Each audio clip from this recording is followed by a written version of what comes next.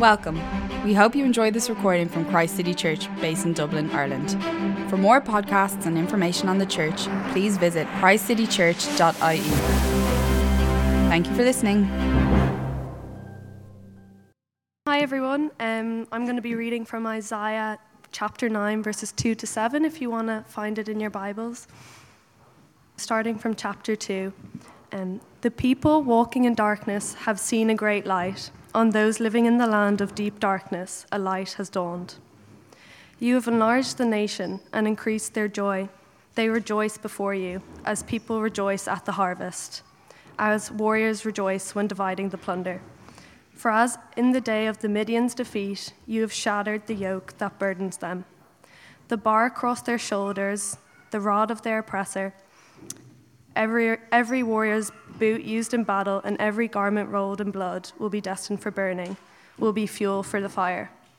For to us a child is born, to us a son is given, and the government will be on his shoulders. And he will be called Wonderful Counselor, Mighty God, Everlasting Father, Prince of Peace. Of the greatness of his government and peace there will be no end. He will reign on David's throne and over his kingdom, establishing and upholding it with justice and righteousness from that time on and forever. The zeal of the Lord Almighty will accomplish this. Amen. So as we come to worship God through our carol service this afternoon, I want to pick up on some of the words that Laura has just read. You know, Isaiah spoke a prophetic message to Israel around 700 years before the birth of Christ. And here are four of the names that this promised Messiah would inherit. They're going to come up on the screen behind you, hopefully. We've got Wonderful Counselor, a wonderful counselor who would possess perfect wisdom, who would reveal God's plan. And so let us approach him who is tender. We've got Mighty God. He would also be fully God and fully man.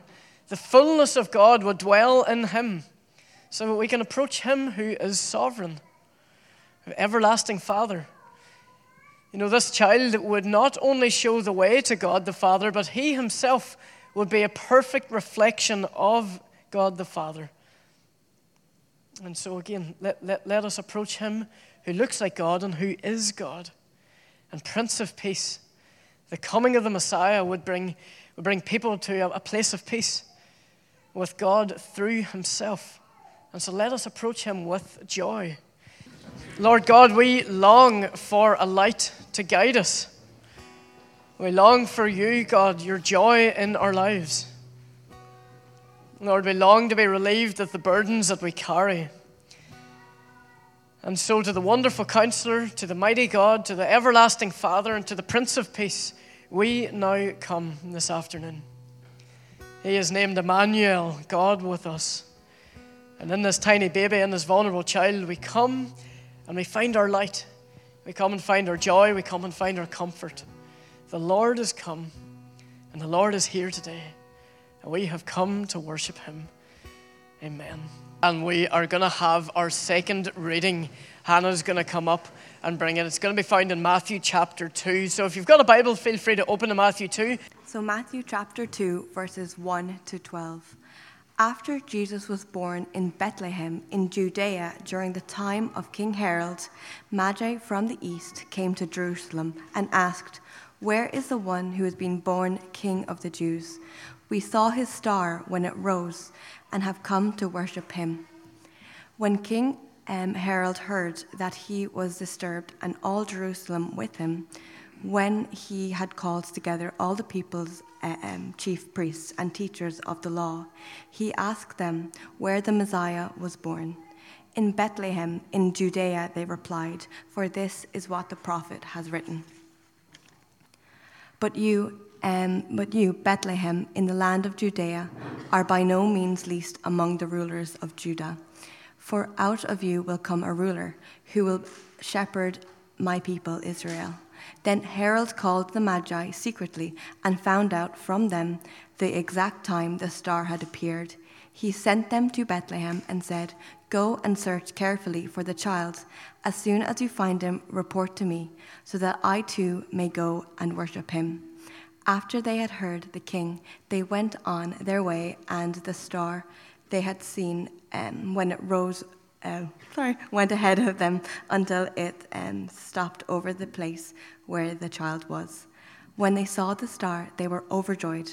On coming to the house, they saw the child with his mother Mary, and they bowed down and worshipped him.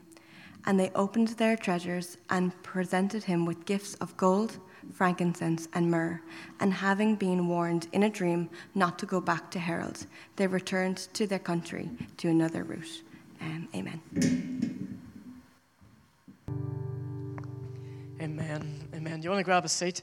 And Nick is going to come up and do our third reading. And after doing our third reading, he's going to present the first of two short talks. So Nick, over to you, brother. So our third reading is from Luke 2, verses 9 to 10. An angel of the Lord appeared to them, and the glory of the Lord shone around them, and they were terrified. But the angel said to them, "Do not be afraid. I bring you good news that will cause great joy for all the people." I just bought a car this week. My first one is a little black Golf, and I'm representing Volkswagen on my Christmas jumper and all. But it's something I've been waiting ages for, working towards, a lot of late night searching, constantly refreshing, sending links to friends. Is this the right one? Is this the one I want to buy? But the fear has there's been a lot of fear in the journey of and process of buying this car. Is it the right one? Is it actually going to work? Am I going to get ripped off? Am I going to drive away and this is just going to stall and the whole thing is just going to stop? The fear inside of me was stripping away the potential joy of buying it. And this is what we see so often, is that fear robs us of our joy. So what is this joy? Where do we find it? And what does it mean for us?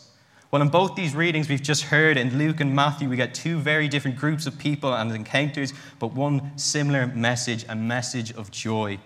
And for finding joy, we look to no further than these two accounts and what their primary message is, which is Jesus. As Jesus is ultimately our one true source of joy. In Matthew, we see the Magi and the account of them. And these Magi would have been well-respected, intelligent group of men, well-esteemed and distinguished and wealthy. Yet we see that they got up and began following a star that they saw in the sky, traveling far from the east. They did not know where they were going or what this person was that they were going to see, but they saw the light and they got up and they went. And when they saw the star had stopped after their journey and they found the one they were looking for, King Jesus, the Messiah, Savior of the world, the one who'd been promised for thousands of years beforehand, as we read in Isaiah, it all became worth it, and they fell down on their knees and they worshipped him. And can you imagine this group of high-ranking, intelligent people traveling for months on end, falling at their knees to worship a baby? It's an incredible sight to think of. But the truth is that reaching their final destination, finding Jesus, did not come without its hard times, as finding joy often means enduring hardship. They endured hard days and cold nights, and this wouldn't have just been a short journey, but months and months of end, traveling, not knowing when it would end and when they would reach their destination. But as well on this journey of unknown, they encountered deceit and deception. Through Herod, he sought to trick them, take advantage of their weary legs after a long journey in the wilderness, and lead them astray as to why they've been called up to get up and go. You see, in the hard times that these Magi endured, they chose to walk faithfully and trust even when they could not see, even when they did not know where they were going. Rather than give in to deceit and deception, they sought to pull them away. They walked obediently in their hardships and unknown. Rather than putting their trust in the leaders to where to go, they trusted in what they had seen and heard. And after they endured the tough times, remaining faithful, on the other side, when they found where he was leading them, they fell down on their knees and they worshipped. Their response was worship, because they had found true joy. They had found Jesus. And it is the same with this great story of the shepherds that was just read to us. Upon hearing the good news, they go see, they find, and their response is worship. They return glorifying and praising God for the things they had seen and for the things that they had heard. You see, for both these groups, the Magi and the shepherds, both their external circumstances hadn't changed. The Magi were rich and intelligent, well off, and the shepherds were poor, lower-class members of society out in the fields. But internally, circumstances became the same, as their hearts had been radically transformed by encountering Jesus. The amazing thing is that these two groups of people were so different from one another from a worldly perspective, but Jesus sees them the same. and they equally receive the same joy from knowing him. And for us as followers of Jesus, we will endure hardships. Even though our external circumstances may not have changed, internally we have. When we endure these hardships, James calls us to consider it pure joy as it leads to a perseverance in our faith. And I don't know about you, when you're on a journey not knowing what's going on, you're questioning things, I find it so hard to consider it pure joy. But one of the greatest joys of being a follower of Jesus is looking back on the hard times, reflecting on them. You can see how God was leading you, see where he was working even when you couldn't see it. And this is what leads to a deepening of your joy in him. It changes you from the inside out. And I don't know what you may be going through at the moment, whether you follow Jesus or not. For a lot of us, we're not looking forward to Christmas this year. Many of us, maybe we are, but maybe you're not getting to see family and friends, travel back home, the sense that Christmas just won't be the same this year, but we can learn from the Magi. Because when it feels like you're on this journey, the days are long and the nights are cold and you're living out in the darkness and you're asking all these questions like, God, what are you doing? Where are you leading me? Why do I feel like this? And ultimately, when is this going to end?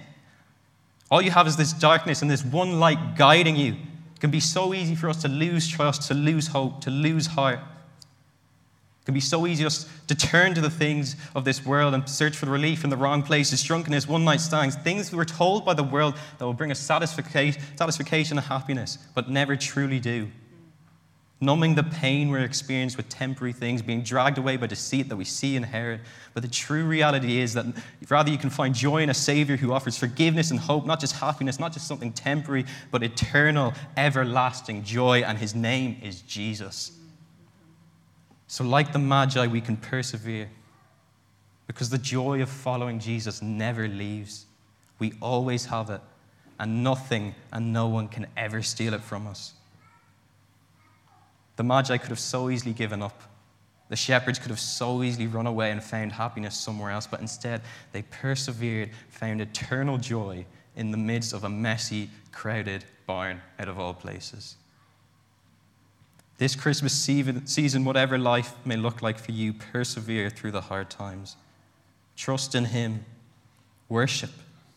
Fill your hearts with joy by filling your hearts with Jesus, because true joy is found in him, not fear. Choose it, even if it means enduring the hardships, because eternal joy awaits. Amen, amen. Thank you, Nick. Well, so that's part 1 of 2, and it is deeply encouraging to hear Nick, because what Nick has got in him is this deep joy that the Magi and what the shepherds have found in Christ, and I know many of you have that deep joy as well. And so what we've come to see is that at the appearing of Christ, God incarnate being born in a manger. The birth of God incarnate has brought great joy. But along with that, we can see that there's hardships that people have had to face on the journey toward that great joy. And the call to persevere, because the testing of your faith produces perseverance. And so in the passages that we read, as Nick has so helpfully shared, the shepherds were the first to encounter them. And the shepherds' fear turned to joy. Because the shepherds are out in their fields at night, the heavenly host appears, they're terrified. I would be terrified. But their fear turns to joy, and then again, sometime later, the Magi encounters Jesus, and they choose joy over fear. The Magi could have been beheaded by Herod, who knows, on the way back, but instead they decide to go the other route back. And if you were here a fortnight ago, Noel was a guest speaker, and Noel was saying that the Christmas story doesn't happen in a vacuum. It happens in real life, and it's messy. And often the Christmas story is not as sanitized and as beautiful as it looks in the Christmas cards. And so we've got this wonderful counselor, the mighty God, everlasting Father, Prince of Peace, as Laura read at the start. Here, now, born in a side room, laid in a manger, wrapped in cloths, and he was the fulfillment of God's promises to his people over the ages. The Savior is here. And as Nick was saying, the Savior is here, but the external circumstances still remained as they were. The shepherds were still shepherds. They're still lowly. Remember, Nick was saying, still despised. The Magi were still under threat from Herod. They had to take the other route home. What about Mary? We haven't mentioned her yet. Mary, no doubt, would have had the side glances in the street. Yeah, right, you're still a virgin.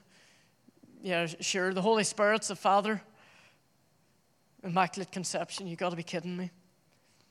And maybe Joseph on the other side. Joseph will still have had to explain what has happened.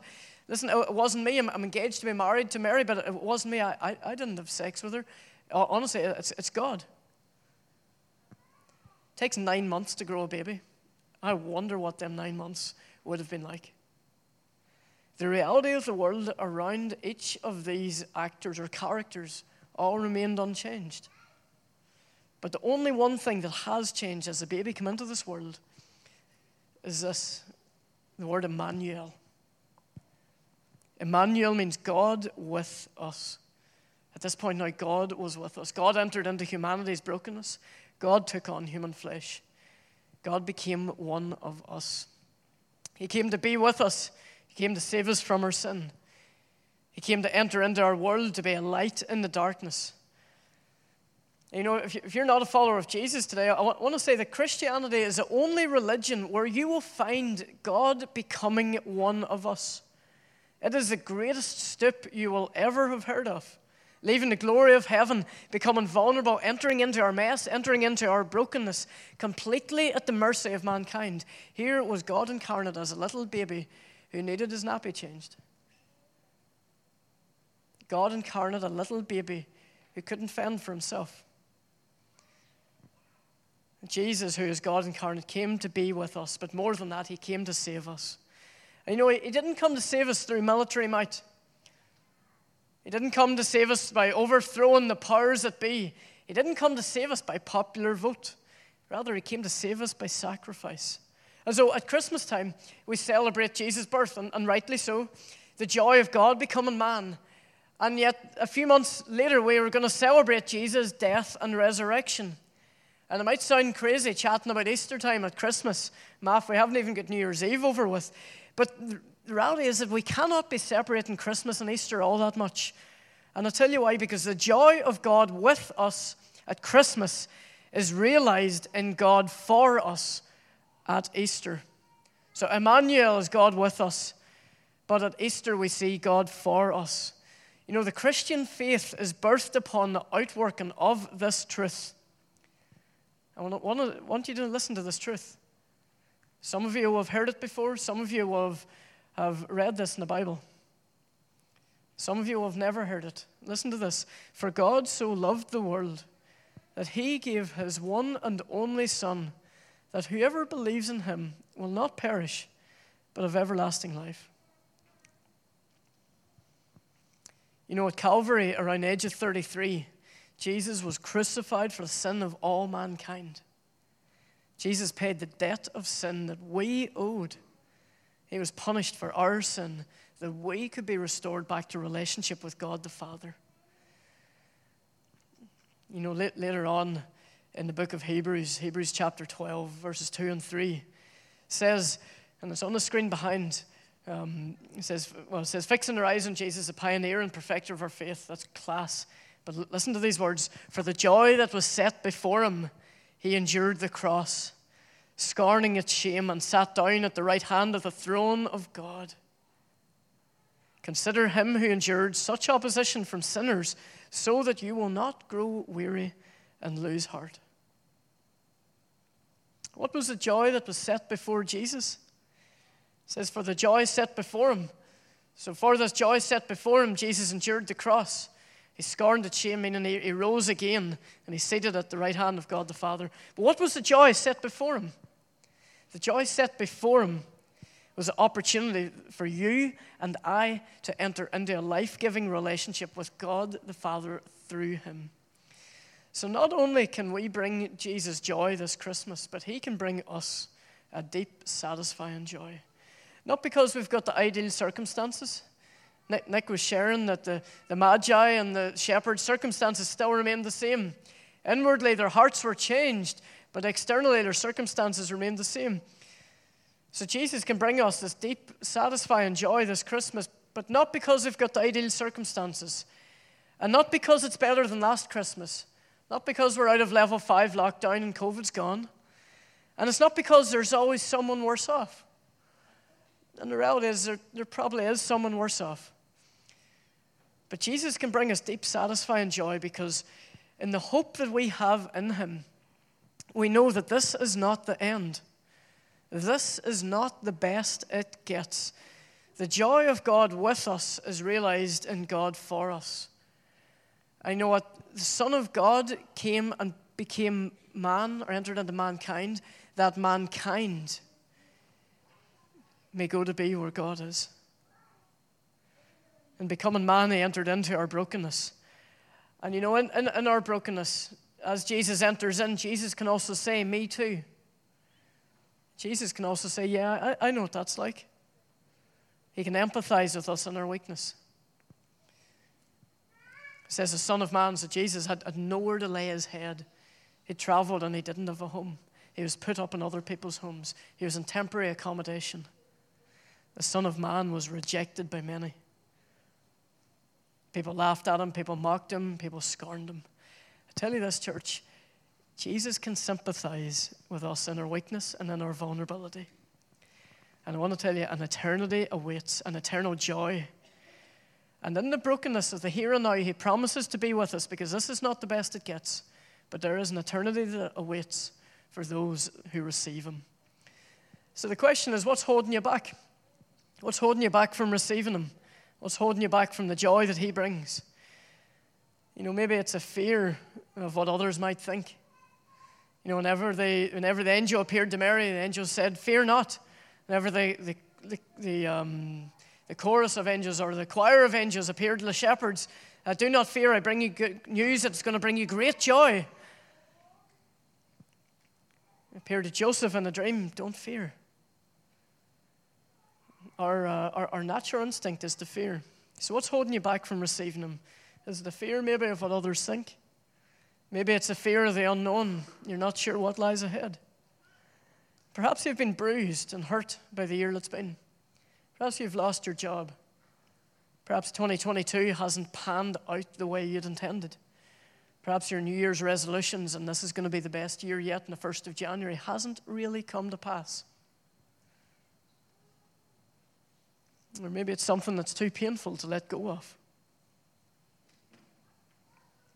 You know, as we sing our final two carols, I'd love to invite the band back up. As we sing our final two carols, we're going to get an opportunity to respond. I know it's not going to be an opportunity that you have to come up to the front. You're not going to have to raise your hands. You're not going to have to say or do anything in public. But what we're going to do is we are going to get all our candles lit. So as we sing these two songs, it'd be good for you to lift the candle and hold it in the hand. And we're all going to stand, and there's going to be guys coming up, and they are going to light the candle, and you're going to light yours, and then you're going to light the person's candle beside you. And by the end of it, we're all going to have lit candles. So will you stand with me, and will you get your candles? And as we worship God together through the last couple of carols, why not use this opportunity to meet with God in prayer? Alana, can I get you to go up and turn the lights off, please? The lights are up there. You may get it wrong. That's fine. Just keep flicking switches until the place is in darkness. And while the place is in darkness, it'd be great if you all remained in your seats, kept hands and feet inside at all times. But as the candles are lit, as the candles get lit, why not use this as an opportunity to meet with God? Why not use this as an opportunity to pray? Maybe you haven't prayed in a while. Maybe as Nick was saying, the need to endure and to persevere in hard times, maybe that resonates with you. Or maybe it's the fear of Mary and the fear that the shepherds first had. Maybe that fear is overwhelming. Why not allow this time for you to come to God, for him to take away that fear, to bring about a great joy.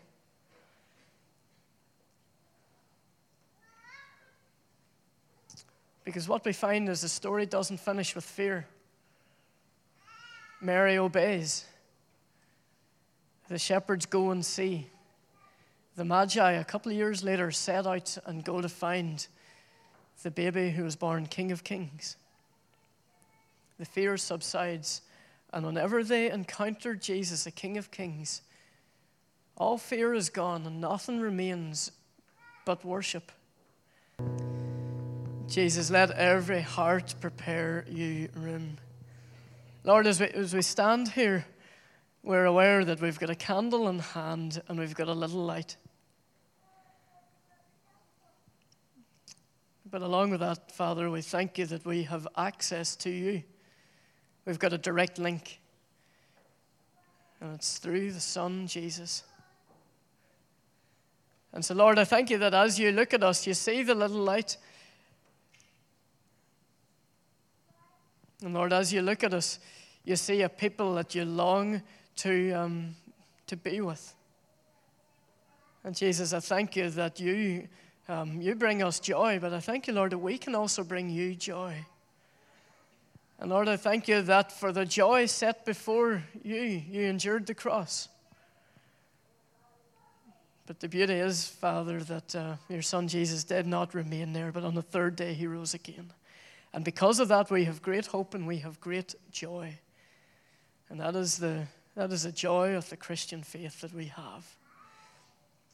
And so, Father, for those of us who do not feel like we have the Christmas spirit and whose circumstances are not all that favorable at Christmas time, Lord, I pray you would meet with us. You'd meet with us here right now. And I pray, Lord, that as you meet with us, would you transform us from the inside out? That even if our external circumstances don't change all that quickly, that we would find in you a deep, satisfying joy, one that the world cannot offer. So, Lord, we thank you for the year that's been. Tough as it was for many, good as it was for others. And we surrender to you our 2023, and we choose to say we're entering into 2023 with you at the fore, with you behind us, with you beside us. And all God's people said, amen, amen.